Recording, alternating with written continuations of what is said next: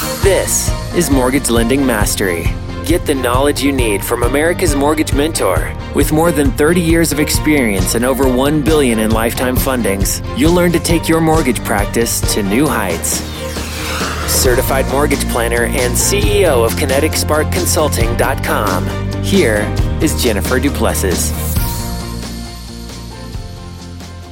Hi, everyone, and welcome back to another edition of Mortgage Lending Mastery.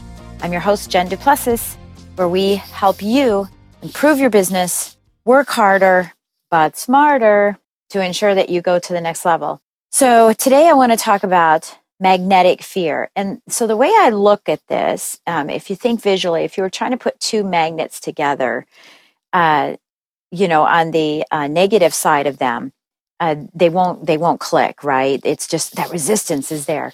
So there's a couple of different types of fear that we have in sales and particularly in lending, that prevents us from doing things, at least on the negative side. On the positive side, it is the thing that drives us to do the things that we are actually very fearful of. So I think of this as having both negative and positive fear. So let's talk first about the negative fear. The negative fear, if you think back on when you were first in the business, you didn't really have a lot of fear because you didn't know what to expect. You were asked to create some rate sheets and go out and deliver them to realtors, and you said, "Okay, no problem. There's no fear there." Until people said, "No, we don't. We have our own in-house lender.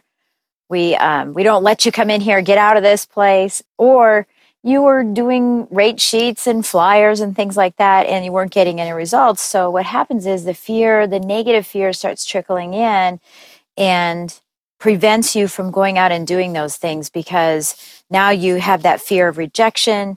You have the fear of looking bad. And so this is negative fear. This keeps us from doing things that we should be doing because we have this ego in our mind that is saying, if you do that, they might say no, you might be turned down, you might be rejected. Or if you ask a client or a referral partner for a referral, this is what keeps us from asking, because again, they might say no, but you also don't want to feel salesy. I've heard this with the clients that I coach, the loan officers that I coach, is, well, I don't make phone calls to my database because I don't know what to say, and I don't want them to think that I'm salesy and pushy and that I'm just calling because I want a referral. So these prevent us from doing things. And, you don't want to feel bad either, right? And so you only want to do things that make you feel good.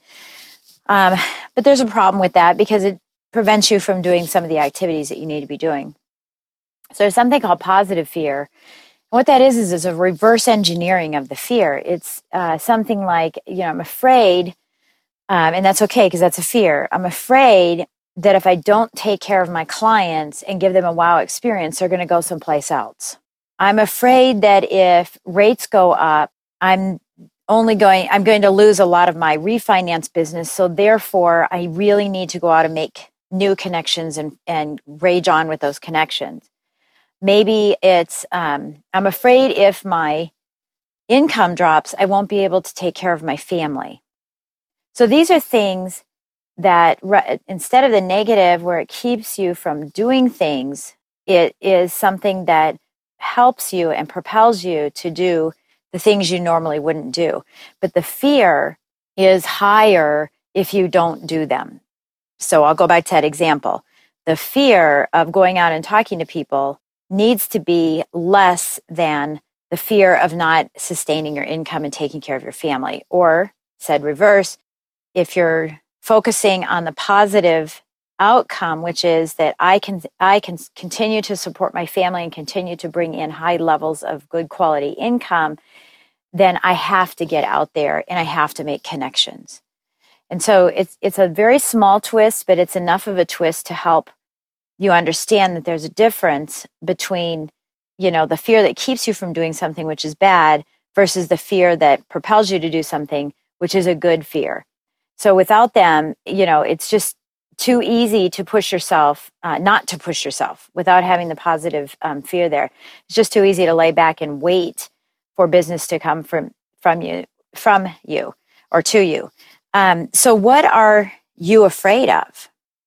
What are the things that paralyze you? And what are the things that propel you? So if you do a list of, these are things you can even do a list of things I like to do and things I don't like to do. Or you can do a list of things that propel you and things that paralyze you. And so if you're running across the problem of making phone calls to your database, it's paralyzing. Think about the other side of your fear, which is by doing so, what will it result in? Or what will it prevent from happening that's negative? And so that's the thing that drives you and propels you from being someone who just lays back and waits for business to come to them versus someone who actively is going out there and working hard. And, I'm thinking about, as I'm talking through this, I'm thinking about some loan officers in my market space, and so when you see them, you might be thinking, gosh, they're just really a good salesperson. They never are afraid to be out there. They're never afraid to stick their neck out. Why can't I do that?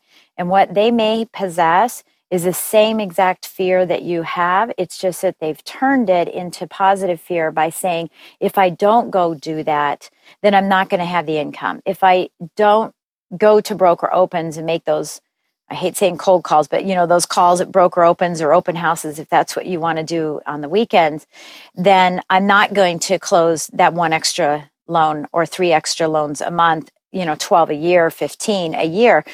So it might just be that they have that mindset. So I want to just express that to you and give you something to think about deeply on what is it I'm not doing that I know I should be doing to move the needle on my business, and how can I turn that into, if I don't do that, here are the negative consequences in my life. Or if I do that, if I can get up the gumption to do that, what are the positive effects that could happen in my life?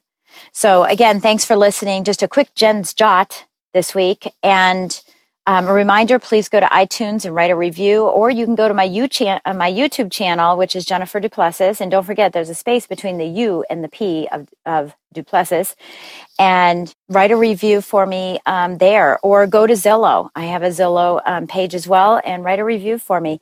I'd love to hear your comments and feedback. And again, continue to listen in and share with your friends. Don't keep me a secret. Hope you have a great week, and we'll catch you next time. Thank you for listening to Mortgage Lending Mastery. If you liked what you heard, please drop by iTunes and leave a comment or rating. Get more free email updates, transcripts, selling and education resources, and Jen's upcoming speaking events. Just visit our website at kineticsparkconsulting.com.